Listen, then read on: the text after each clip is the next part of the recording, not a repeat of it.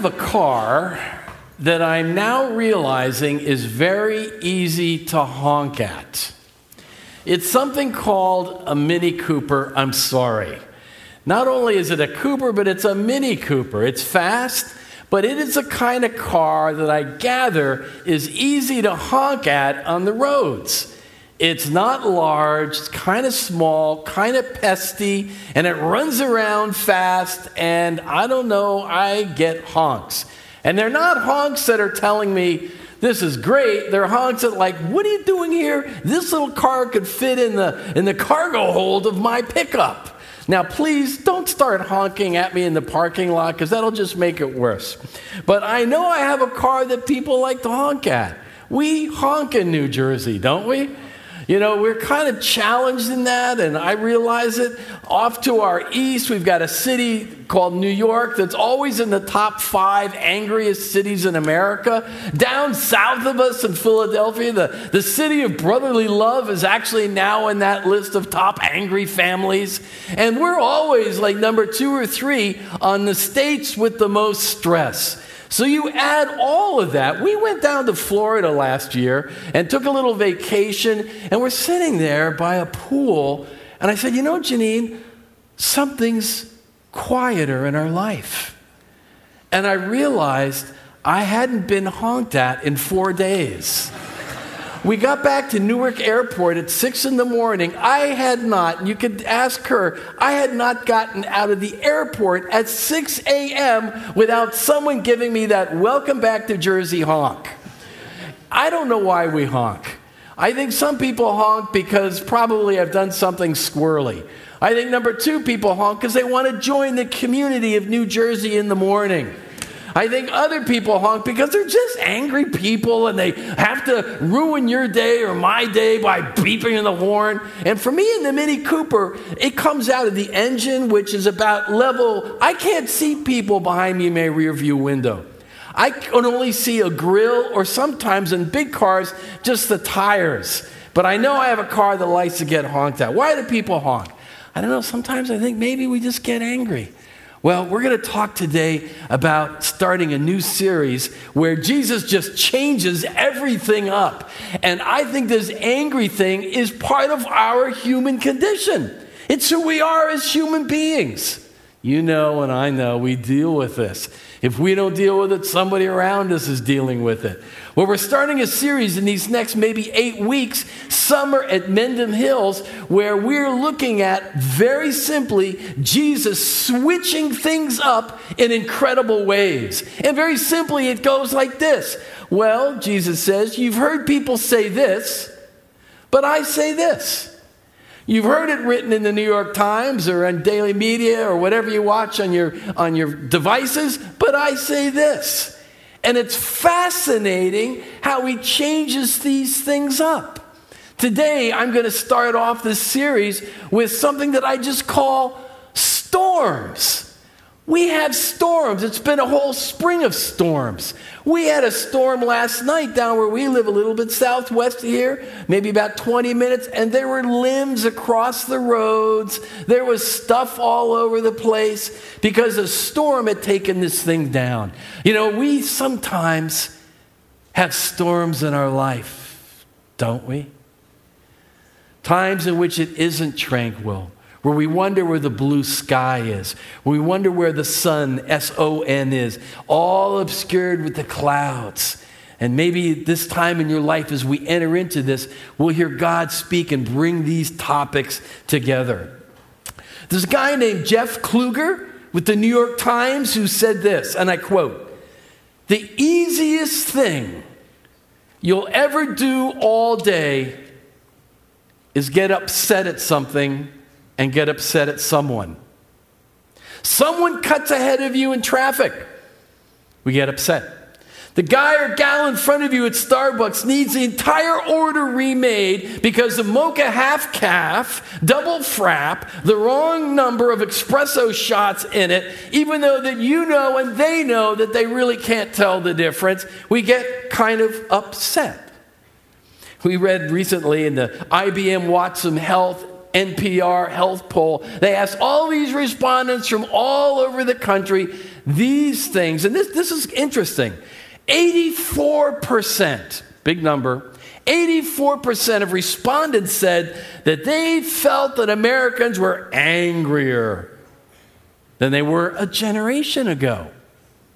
That's a lot of people. That's the majority of us. An additional finding was that 42% of respondents said over the last year they were angrier than they'd ever been in their past. So in the last year, almost half of us are saying our anger has escalated and is peaking. 29%, almost a third, of respondents said they get angry often. 42% said they get angry sometimes. 75%, especially when they check the news. 31% of respondents said they get angry very much when they are watching things in media. 91% of respondents, 91, said that they believe that people are freer to express their anger on social media than they are in person. And yet we're addicted to social media. And yet 91% of people said that's where it all hangs out. 69% of respondents said that anger is a negative emotion. Now, I can understand that, but that also tells me that 31% didn't see it as negative. Well, that kind of makes sense. That's why 31% just go do what they're doing. 69 say we think it's negative. I kind of have a feeling it's negative most of the time because it eats us up. And if we were honest today about what's going on in our life, there's probably someone out there that we may be angry at or are angry at us. And then we get to this change up where Jesus just changes the whole thing. And this is what he said. You have heard that it was said to those of old, you shall not murder. Okay, I haven't murdered anybody that I know. You've heard that it was said of those of old, you shall not murder. And whoever murders will be liable to judgment. Well, that makes sense. But I, Jesus, say to you, what? That everyone who is angry with his brother will be liable to judgment? Whoever insults his brother, liable to counsel? Whoever says, you fool, like we never say that, will be liable to the flames of hell. Wait a second. We've been talking about this amazing God, so full of grace. And here we see a change up that seems like it's tightening the screws on this emotion. Now, what we want to do when we read this powerful book, the Word, what we want to do, it's called the Word of the Bible, is ask questions. And so we ask ourselves today, well, Jesus, you, the bringer of grace and truth, just tighten some things on this. People before just only got in trouble with murder, but now you're saying that anger, of which 69% of the people say is a negative emotion, you're kind of calling that out. Jesus, why are you calling that out? Well, here's a thought. I want to begin with that. I had a prof a long time ago when I was in school and had a very wise thing to say. I've listened to it all my life, and it helped me make sense. Like, what do you do with the Old Testament?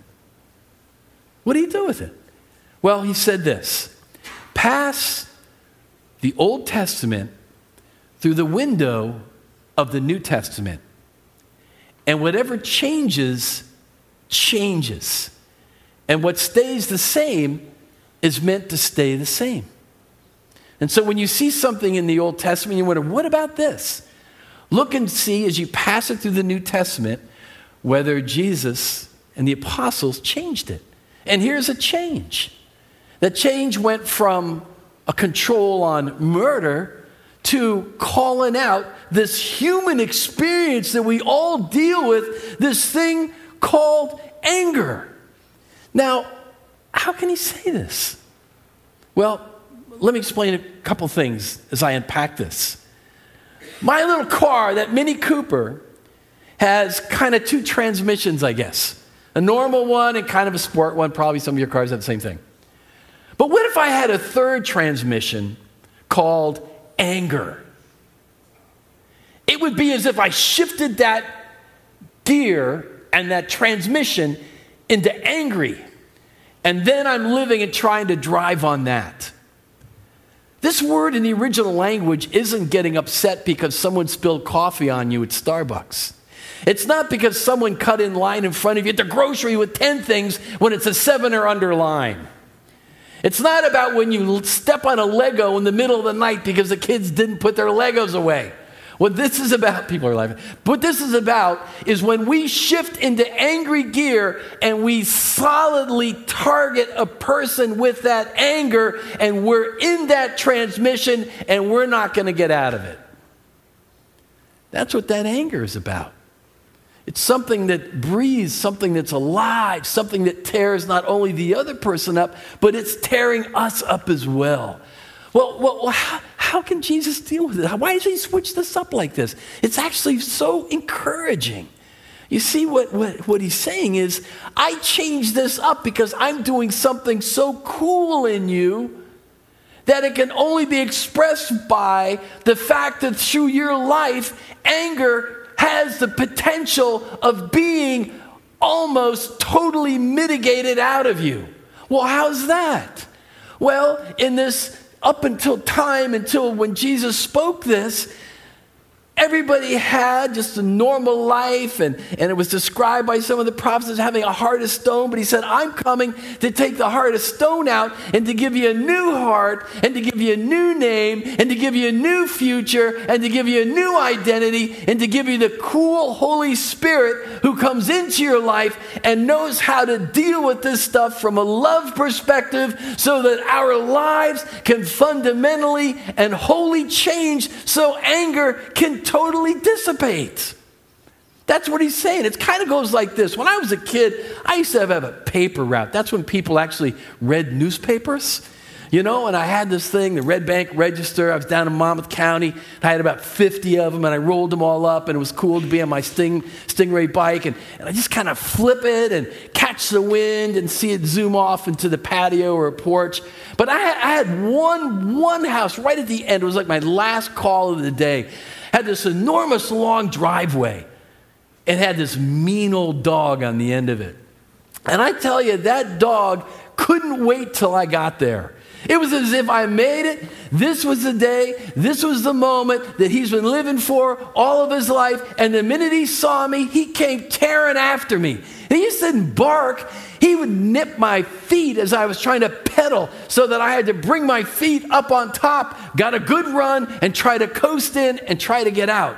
Well, finally, the owner realized maybe they had some liability on this issue, so they put a muzzle on the dog whenever it saw me. And so the dog was like this, and he really couldn't bite. What the muzzle did, it never took the bite out of the dog. It just made it impossible to do what it wanted to do.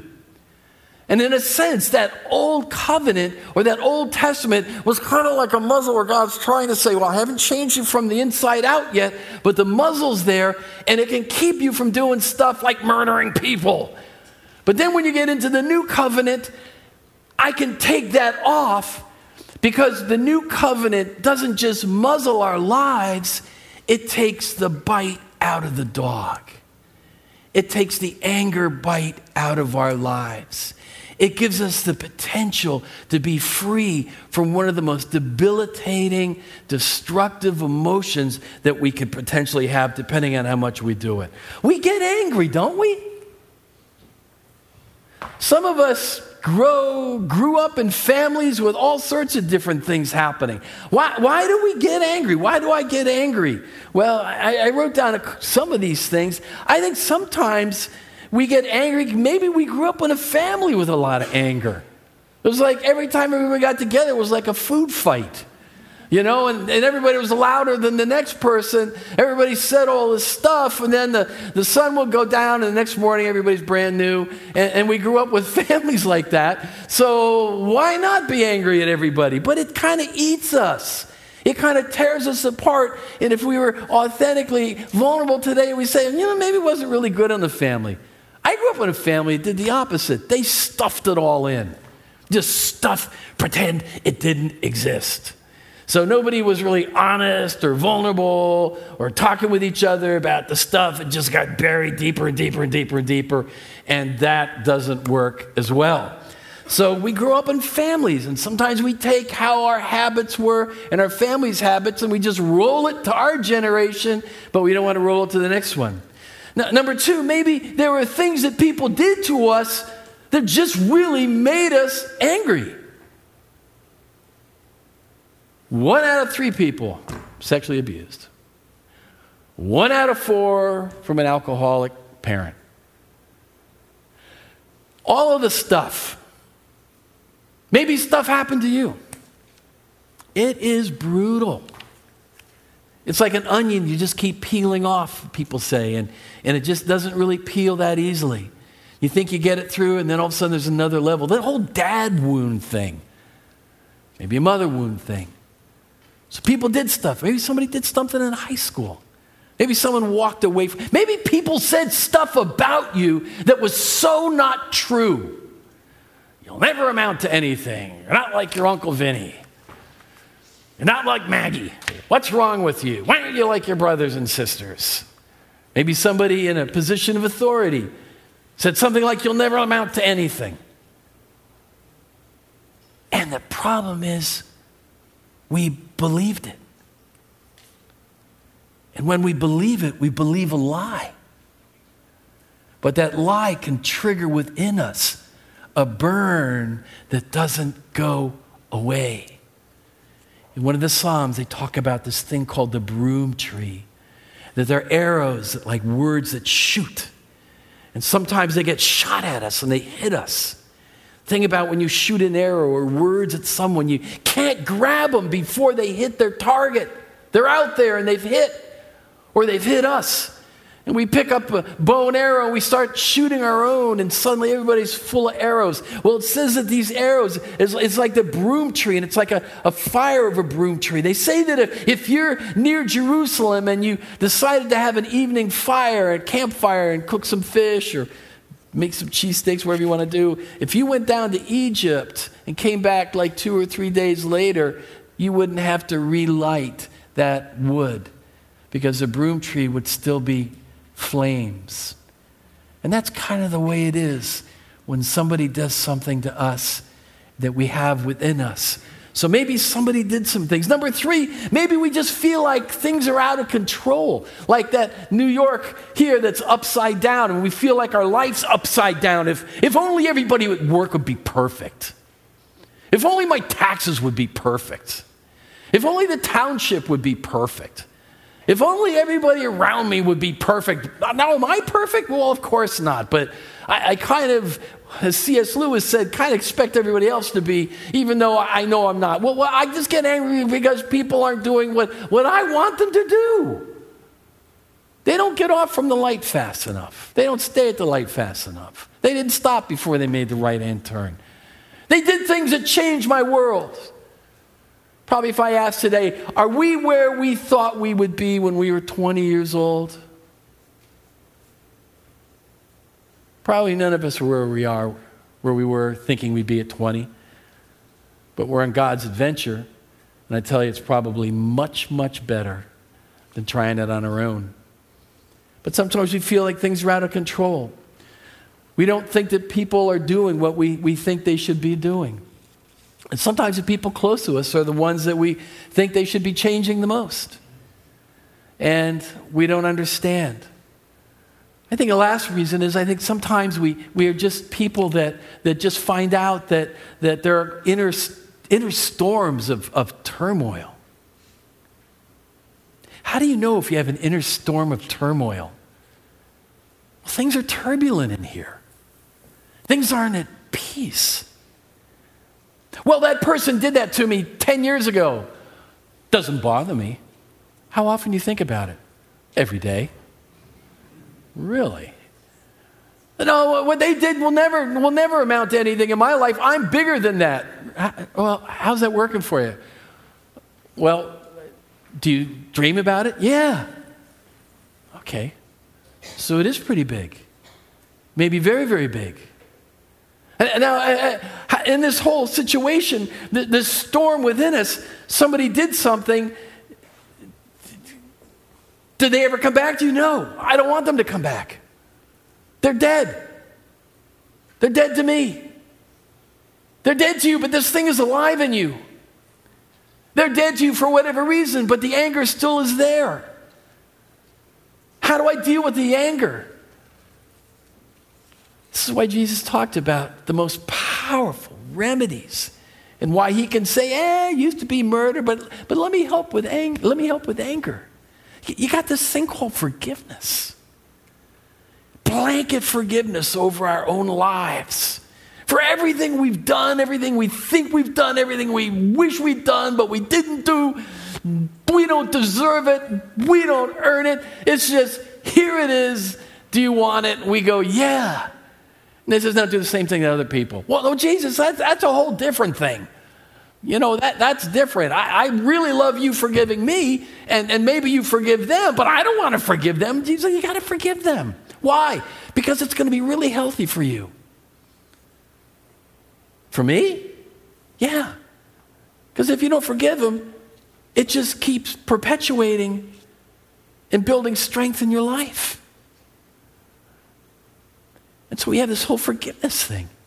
You have this whole grace thing. There's some very key principles that he talks about, because this inner storm of turmoil can be so ratcheting of our life. And so here's some very principles that are very real. Number one is this forgiveness piece, but I like this. He said, Jesus said this. He said, in this passage, he said, I'll tell you what, go be reconciled. I don't want to be reconciled. I know you don't. That's why there's anger. Go be reconciled. How do I do it? Well, you go to the person. They're dead. Well, then, tell the Lord in your own heart, you've still forgiven them. Why is that important? Because he forgave you and he forgave me. Okay. But what if they don't want to be reconciled and they're alive? Well, at least you did your duty. You did your job. Say, but they're just going to beat on me more. Well, that's between them and God. But for you and for me, Jesus says, just go be reconciled. It's hard. I know it's crushingly hard. But what it can do is it just releases that cauldron of potential anger within our lives. Go be reconciled. And so number two, I just say it this way. It's like, this is the thing. He says, go settle stuff. Stuff happens, doesn't it? And I look back at my life, and 90% of the goofy things I've said, I look back and I go, why was I so silly? You know? Maybe 10% I had some things to really talk about somebody about. But a lot of it's just kind of goofy stuff. Settling stuff. Some of us like to talk. Some of us don't like to talk. Some of us like to do audio. Some of us don't like to do audio. Some of us are creative. Some of us are less creative. Some of us like to do. Some of us like to do that. Some of us go to bed early. Some of us don't go to bed early. Some of us pray in the morning. Some of us pray at night. Some of us, we're all so different. But a lot of times we get upset because people are different than we are. And what Jesus said is just go settle stuff. If somebody has something against you, go settle it. Well, I don't want to settle it. They're the ones that started it. Well, they may have, but we as followers of Jesus can kind of settle it. Well, why is it important? Because it'll take the anger piece out of your life, because we're called to be peacemakers. Like some of you, and this was something I learned maybe as a young guy following him. You ever wonder, oh Lord, if you just answered some of my prayers, or if I just heard your voice? You know, I've got almost foolproof remedy of how you can have an answer to prayer in the next 30 minutes and may even hear his voice. It goes like this. Lord, who do I need to forgive? It's amazing the names that come to my mind. It never fails. And those names are usually the people that I need to forgive. But Lord, they need to be the ones going to, I know, but I want you to forgive it. Why do I get, because you don't want to carry that around. So if you're saying, God, you've just been too silent, go out in the garden or sit in a chair. Who do you want me to forgive? And if you don't have a name coming to your mind pretty quickly, I don't know where you grew up, but they come really quickly to me. Then number 3, there's this log and splitter thing. You know, this stuff really works. I'm telling you, it really works. Because people, we always get into stuff with each other, don't we? So number 1, be reconciled. Number 2, go settle stuff. Number 3, you notice it's like the activity is on us. Well, Lord, I will gladly forgive them when they ask me forgiveness. 25 years later, Lord, I will gladly forgive them when they ask forgiveness. The emphasis goes to us. Now, how do I know? Because of this log and splinter thing. So Jesus said, why are you trying to get splinters out of people's eyes? Well, because they hurt them. Why? Because they break the skin barrier. Why do you want to get, well, because they could go blind. And you're not taking the log out of your own eye. A log out of my own eye? Well, the log, Lord, doesn't pierce the skin that easily. It's heavy. It's weighted. It doesn't sit there by itself. I'm having a hard time keeping that log so that I can be blind and not see the way I should see. And the Lord just says, take the log out of your own eye first. And then you can deal with the splinter. I tell you, this works. I had a couple guys who were upset at me once. And they were Christians. They just didn't like me. They didn't like, what was going on. So they kind of put their thumb on a bunch of stuff. And if anybody deserved to come and talk to me and ask forgiveness, were these guys. And, but I wasn't going there. And then I heard this. I read this. And what it said was, David, you're supposed to go to them. And this is how you're supposed to start. You're supposed to start with what you've done and failed in the situation. But David, that's not good business sense. That's not what we do here in the Northeast. Yeah, but that's why Jesus said, you've heard it said, but this is what I say. And so I went to these guys. We had a big meeting. I went to these guys, and I started out by saying this. This is where I failed you guys. And I listed about 8 things. Granted, it took everything in me to do it. I had 8 things there of where I failed. In my brain, I had about 40 of where they may have. But I took that 8 and I started out with that. And those guys looked at me at the end of that, and they had no expectation that was coming. And they looked at me and they said, well, Dave, we think we've done stuff that may have started this. I go, really? Really? Seriously? And then all of a sudden, they started listing about 8 things. And then they said to me, furthermore, would you set up another meeting with us so that you can tell us how we as an organization could learn from what happened? And I go, absolutely. And we hugged, didn't kiss, but we hugged. And in those hugs, there was fellowship back in order. And I didn't have a chance to dwell on that in the watches of the night, so that the word says, don't let the sun go down on your anger, because if you let the sun go down on your anger, it intensifies. Because it was all gone. So I can tell you, it works. And you say, but why should I be the one? Well, it's kind of like going to the cross. What do you mean going to the cross? Well, Jesus said we have to pick up our cross. I don't want to pick up a cross. I'll pick up some cross buns. I'll pick up some food. I'll pick up some takeout. What do you mean pick up my cross? I mean, sometimes you have to go to the cross for people. I don't want to go to the cross for, especially I don't want to go to the cross for those guys. Well, Jesus went to the cross for you, didn't he? Yeah, but that was me. You think you deserve it more than them? Yeah, no, I don't. Well, what about going to the cross for them? I don't want to go to the cross for them. Well, maybe Jesus wants you to go to the cross for them. Maybe they don't even know that they can go to the cross or that they need to go to the cross. You mean it's on me? Well, are you a follower of me? Yeah. Well, as it says, as much as possible, be at peace with all people. Someone you may not be able to. But there's a whole lot of them that can reduce the anger level in your life. So this is why Jesus changed it up. Because he said, I want to join. I want to partner. I want to walk with you through all the stuff that's happened in your life and mitigate those cauldrons of anger that come blowing out everywhere. Really? That's what you want to do? In my years, if I could tell you I've learned anything from the storms that have been in my life, it's this. I would think that almost every trial and storm that I've ever been through seems to have one purpose with God.